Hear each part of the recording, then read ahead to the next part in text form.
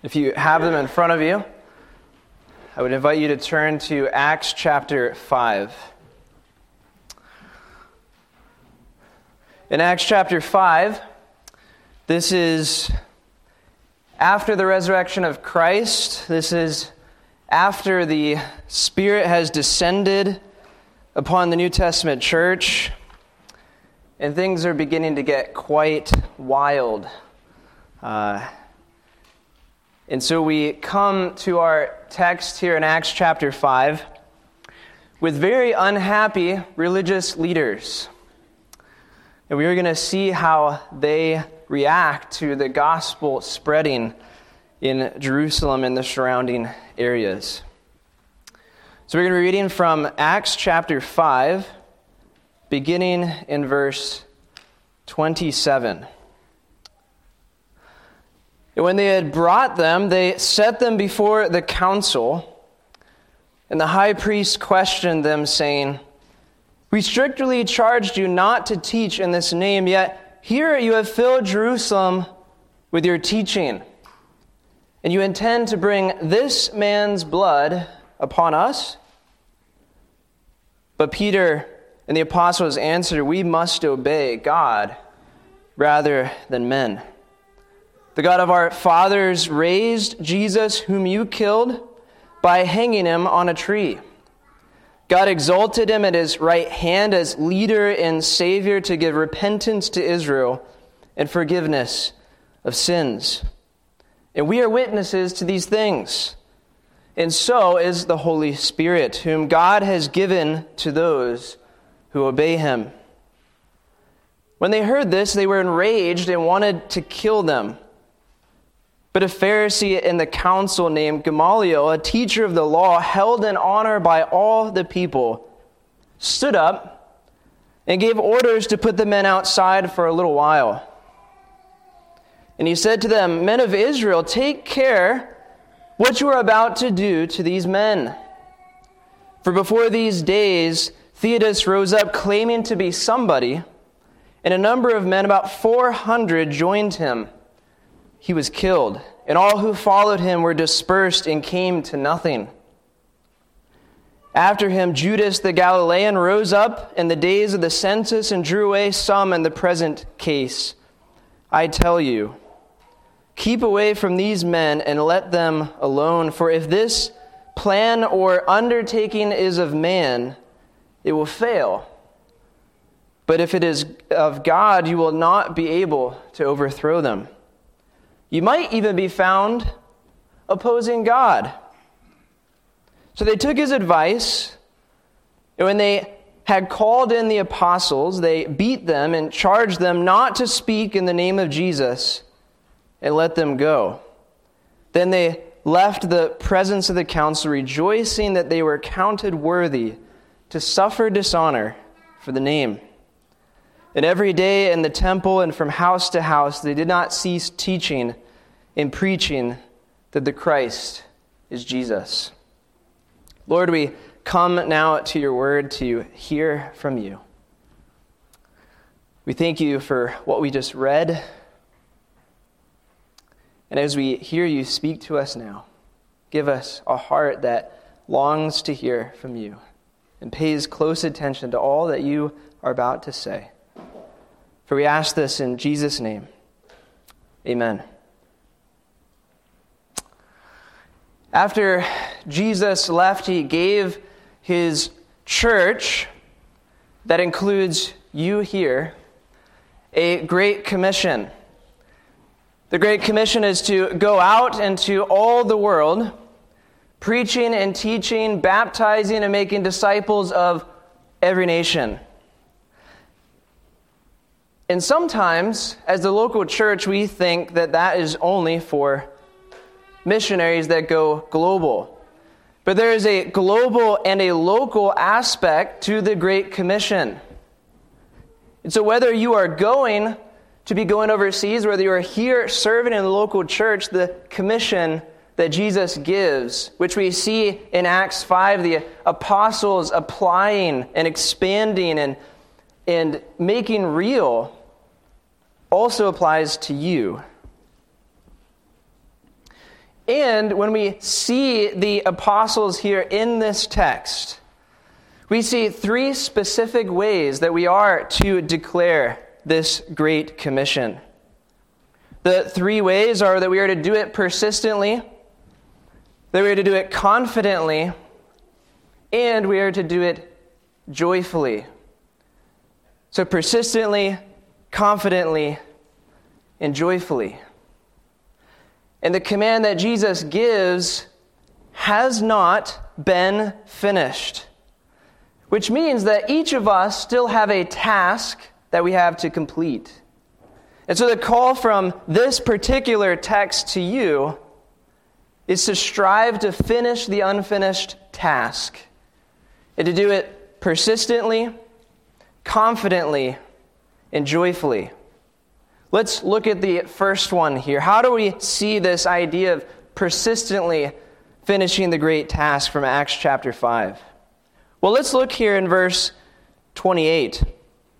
In verse 28, the Sanhedrin are speaking to the apostles, and they say the following: "We strictly charged you not to teach in this name, yet here you have filled Jerusalem with your teaching, and you intend to bring this man's blood upon us."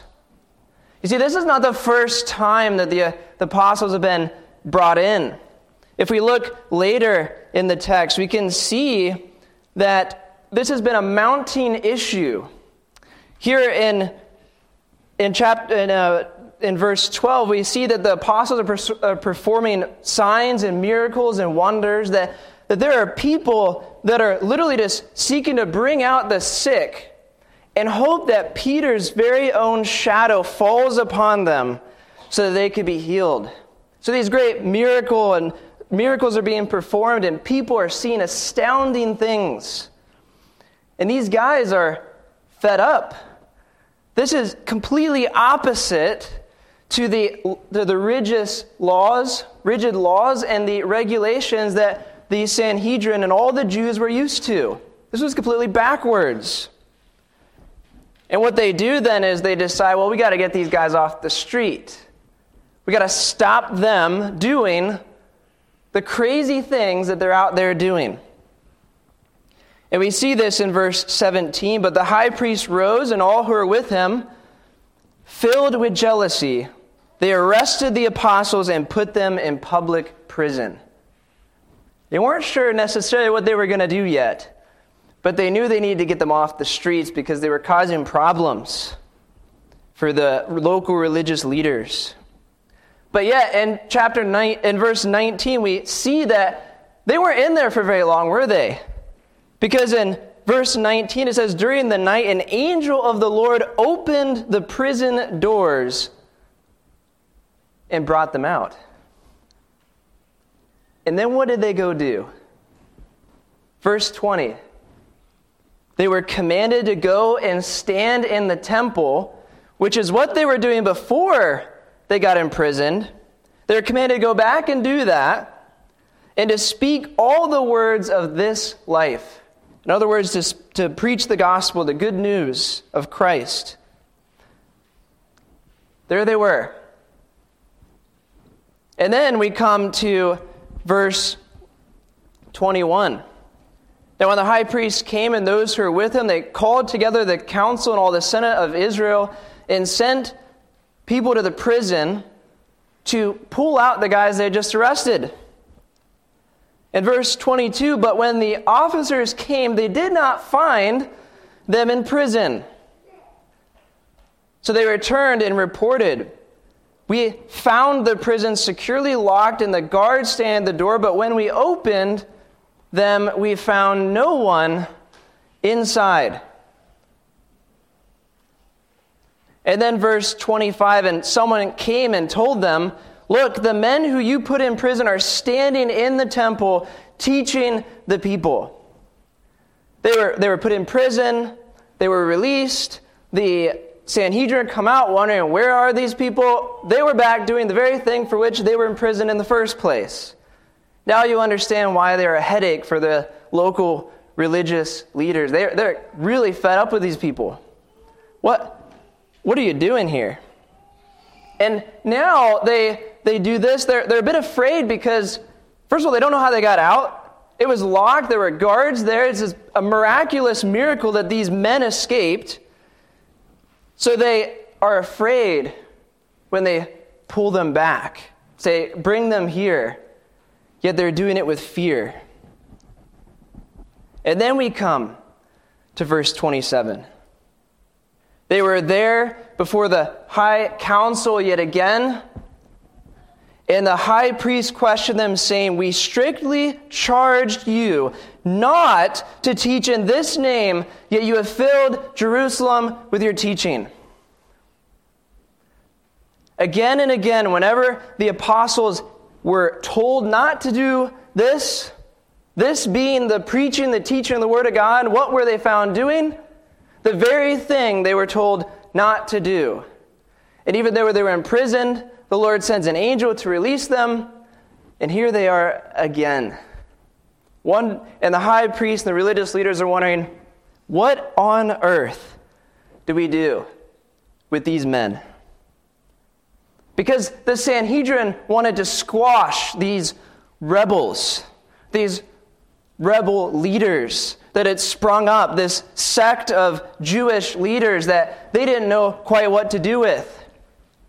But they did know to silence them, to beat them, to imprison them was the only way it seemed to squash them. But it was failing miserably. And their response when they were questioned, why are you guys still doing this? Why are you guys... Picture this for a second. It's like a headache in the religious leaders. Like, why are you doing this? This is so ridiculous. I'm really fed up with it. What do? Why? What is their response? We must obey God rather than men. See, it didn't matter what the religious leaders had to say. It didn't matter whether they were beat, whether they were imprisoned. They were given a commission, and they knew that despite the hardship, they were to persist in that commission and in that command that God had given to them. Even when it made other people angry. Even when they were hated by the people in their own families, they still did it.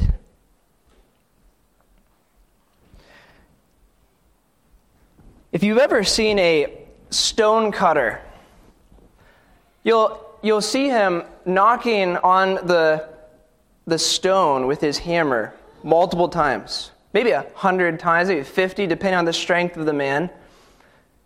But when you see that rock crack, you know it's not because of the last hammer that fell, but it was every single one of those blows combined that caused the rock to break. And so it is with the kingdom of God. It's all of these little things. It's not just the big, powerful, amazing things that you can think of. It's all the little stuff. It's all little cracks in the rock. And each one of you, in participating in the Great Commission, are creating the little cracks in the rock until it eventually breaks. Like the apostles, though, in the process of doing that, however, you might experience others trying to silence you. When you tell people, like the apostles did here, that there is no other name in heaven by which man can be saved,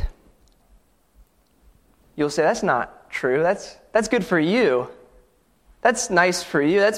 If you want to believe that, that's okay. But don't bring that to the workplace here. Don't bring that in my social circle. I don't want to hear any of that garbage. None of that belongs here. So perhaps you are experiencing some of that. Continue, as the apostles did, to declare the exclusivity of the gospel. When you make others angry in your social circles, like the apostles did here in this text. They made him angry. What was the response? We are to obey God rather than men. So when you get that, fear God and obey God. And let that obedience drive you to overcome your fear of others. So you're to strive to finish this unfinished task, this commission that God has given to the church, the local church, the global church. And you are to do it persistently. But not only are you to do it persistently, but you are to do it confidently. Look at verse 38 to 39 with me. So in the present case, I tell you, this is Gamaliel speaking to the Sanhedrin council. So in the present case, I tell you, keep away from these men and let them alone. For if this plan or undertaking is of man, it'll fail. But if it is of God, you will not be able to stop them. What a powerful statement. That these men are unstoppable in the commission and the command that they are given, and the works that they are doing, regardless of whether governments and religious leaders rise up against them. This man here, Gamaliel, has it right. No one will be able to thwart the plans of the powerful and almighty God of the universe if he is behind them. What great confidence then you and I can have as we minister to other people and we engage in the local and global ministries of this denomination. What confidence that can give us.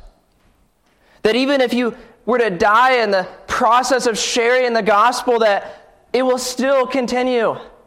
Because there are people that have been martyred for the good news of the gospel, and yet the church has not been stifled because it has grown more powerfully through that persecution. Just look at the church in China. There are churches being burned, and yet the believers are growing from the ground up because this kingdom of God cannot be thwarted. Because the people of God cannot be stopped. And ultimately, it is because Christ could not be stopped.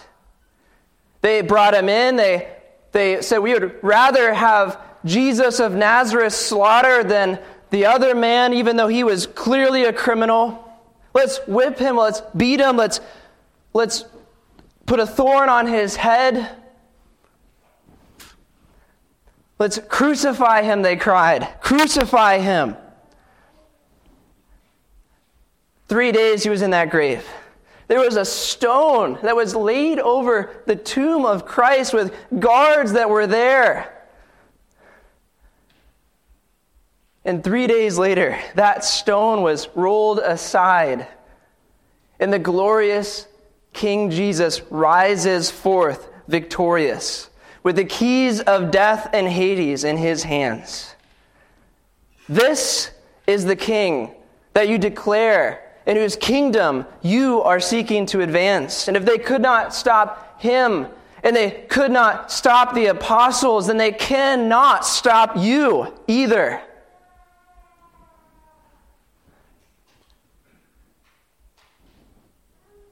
Do you believe that? Acts 2:22, Jesus of Nazareth was delivered up according to the definite plan and foreknowledge of God. You crucified and killed by the hands of lawless men.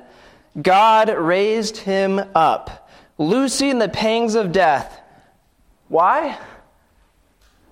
Because it was not possible for him to be held by it. All of the disciples that left Christ, they thought, all right, this is it. They weren't looking for him to come back. And yet he did.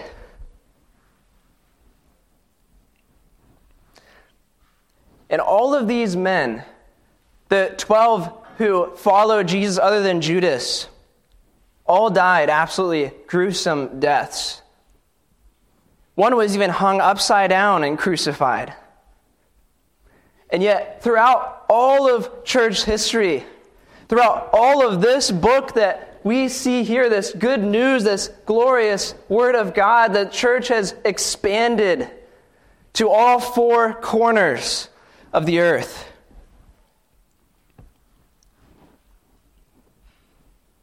But maybe you don't really believe it. Maybe this is just a little too overwhelming for you. Well, it was for the apostles as well. Because in Acts chapter 4, in verse 23 and following, all of this trouble that was coming against this early church, this misfit band of believers, these rebels of the Jewish sect, they were afraid. And so they came together, and what did they do? They prayed for boldness because they knew they would need it. You can do the same. And you can do it with each other. You are not in this task on your own. You are doing it with other brothers and sisters in Christ. So pray with each other. If you lack boldness, you can grow in confidence of sharing the gospel with others simply by doing it. And I invite any one of you to come with me, to come and go to the streets, you can invite me with you to your friends. If you just want to see what that is like, you're welcome to invite me along. I'm happy to do it. Expose yourself to these things. You grow in confidence through the very act of doing them. So strive to finish this unfinished task, this great commission, locally and globally. Do it persistently, confidently, but not only are you to do it persistently and confidently, but you are also supposed to do it joyfully. Look here at verses 40 to 42. And when they had called in the apostles, they beat them and charged them not to speak in the name of Jesus, and they let them go. Then they left the presence of the council rejoicing that they were kind of worthy to suffer dishonor for the name. In our American society, the very concept of suffering is backwards. If you're an American, it's life, liberty, the pursuit of happiness. Those three things. Where is suffering? It's not there. You see, we see suffering as a major inconvenience. We see trials as a major inconvenience. Our very culture progressively, when things get difficult, what do? Simply give up. Find something easier. Something that's a little more up your alley that you know you can accomplish. Yet here we see that suffering is the very part, it's embedded in the nature of being a disciple of Christ. And even though this suffering is in various levels, in America we are privileged by not having to worry about someone coming to the doorstep of this church with AK-47s, but there are the other churches where that is the case. So there are varying degrees of suffering that occur both locally and globally. But in John 15:20, Jesus says this to his disciples: "Remember the word that I said to you, a servant is not greater than his master. If they persecuted me, they will also persecute you. If they kept my word, they will also keep yours. But hear this in Matthew 5:10-12. Blessed are those who are persecuted for righteousness' sake, for theirs is the kingdom of heaven. Blessed are you when others revile and persecute you, and say all kinds of evil falsely against you for my name's sake. Rejoice and be exceedingly glad, for your reward is great in heaven.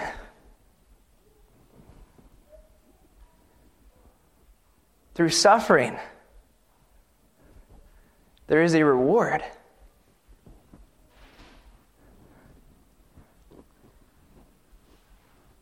If you've ever been through a pregnancy before, and I'm so grateful I've not, you will understand this concept of rejoicing in the midst of suffering.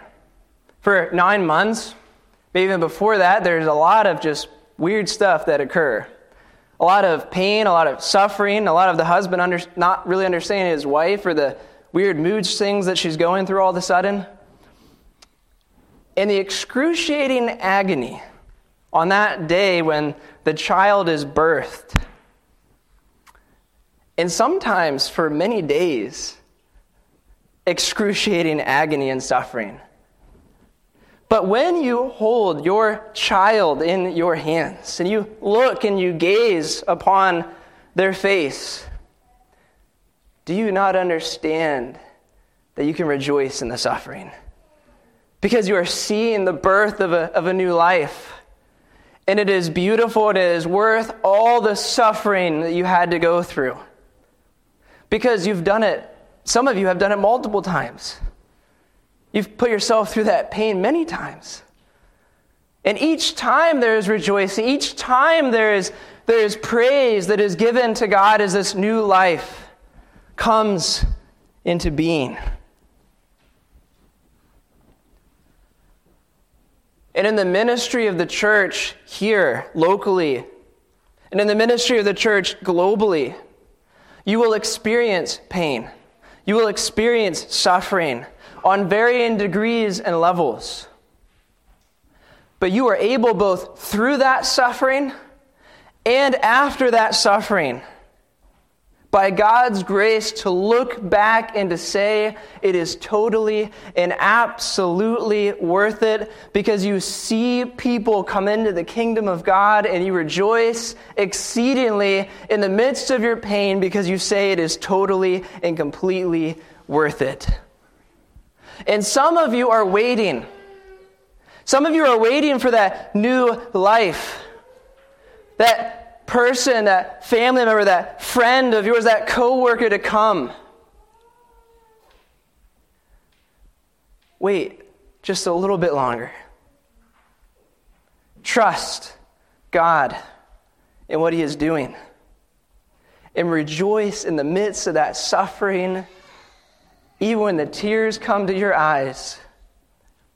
Because eventually, it will all be totally and completely worth it. So you must serve Christ joyfully. Psalm 100 even states that, sing to the Lord with gladness, serve Him with gladness. Do you? You are appointed by God to serve as Christ's ambassador. You are His voice to the nations. You are His voice to the people in your social circles. You are given the privilege and the honor to be the glorious King of Kings and Lord of Lords mouthpiece to them. Do you do so faithfully? You can remain steadfast in the work of the kingdom because as you do it, God promises to you that this work that you are doing is not in vain. even though sometimes, and some of you in this room are still waiting to see the fruits of your labors. Do you believe that eventually, as the psalm talks about, those who sow in tears will reap with joy at the time of harvest? Do you believe that?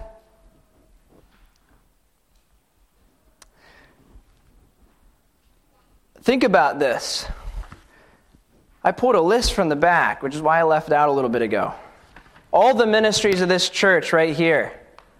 The adult Sunday school, the audio-visual team, the people who lead Bible studies, both during the summer and then during the school year. The college and career ministries, the decorating ministry, the ESL classes, the fellowship activities, and the hospitality, the friendship studies, the high school, the ministry to those who are in high school, the Ironman ministry, the missions, the people who are serving to help expand the gospel, people who serve in the nursery here, the presenters, those who come and lend their beautiful voices so that we can sing as a people of God, the senior luncheons, the women's ministry, and the youth Sunday schools. You parents who have children, your ministries to them, your ministries to the people in your life who you've been speaking to for a while, friends and family. Your labors are not in vain. And you can rejoice when you don't see fruit immediately, because you know that God will eventually establish the work of your hands, and you will see fruit. That should fill us with joy. That should fill us with wonder that we get to the privilege and honor to be involved in the local church, to expand this unstoppable kingdom of God. But to you in this room who are not a child of God, and only you know, I want you to listen to this warning. Or do you not know that the unrighteous will not inherit the kingdom of God? Do not be deceived, neither the sexually immoral, nor idolaters, nor adulterers, nor men who practice homosexuality, nor thieves, nor the greedy, nor drunkards, nor revilers, nor swindlers will inherit the kingdom of God.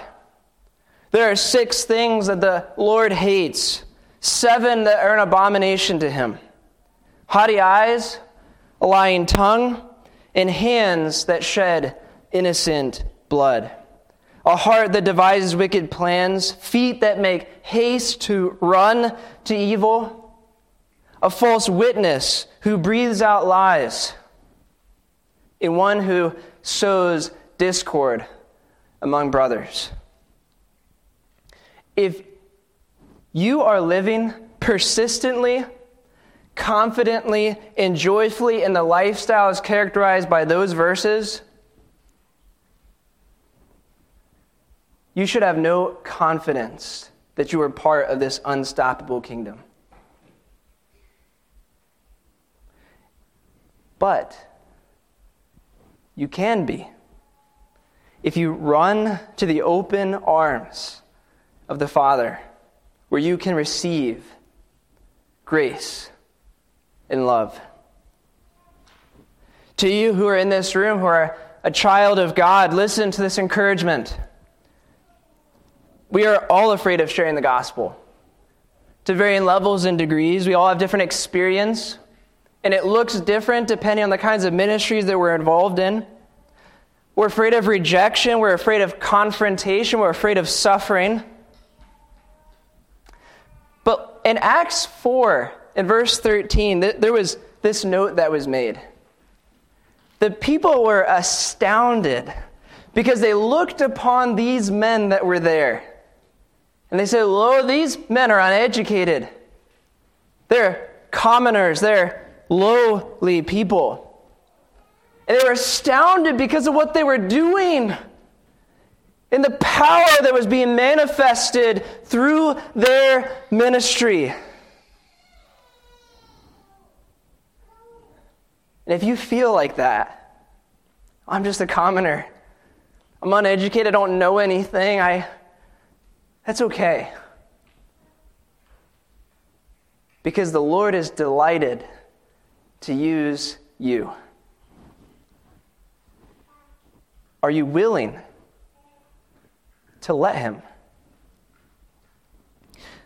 Do not let the shame that you feel in your social circles stop you from sharing this good news. Because in Christ, as you faithfully do these things, you are unstoppable. So you are to strive to finish the unfinished task. You are to do it persistently.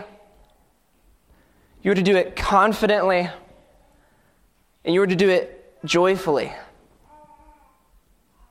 And expect that as you do that, look for the wonders that God will do through you. This is an unfinished task, which means we're not done. We need to get back to work.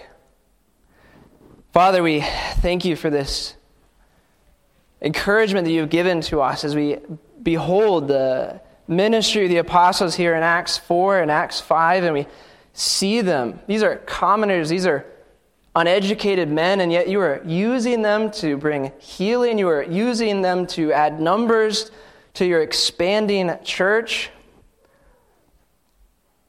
And despite all the suffering, despite all the hardship, your church has been growing and expanding. Lord, we are not confident. Make us confident in you. Make us confident in the Spirit to do these things faithfully, knowing that as we do so, you will establish the work of our hands. Because one day the earth will be filled with the glory and the knowledge of God as the waters cover the sea. One day. And that day is coming soon. Work in the ministries of this church to do this very thing, to fill the earth with your glory. And that when others rise up against this church and against your church globally, stop them. For we ask it in Jesus' name. Amen.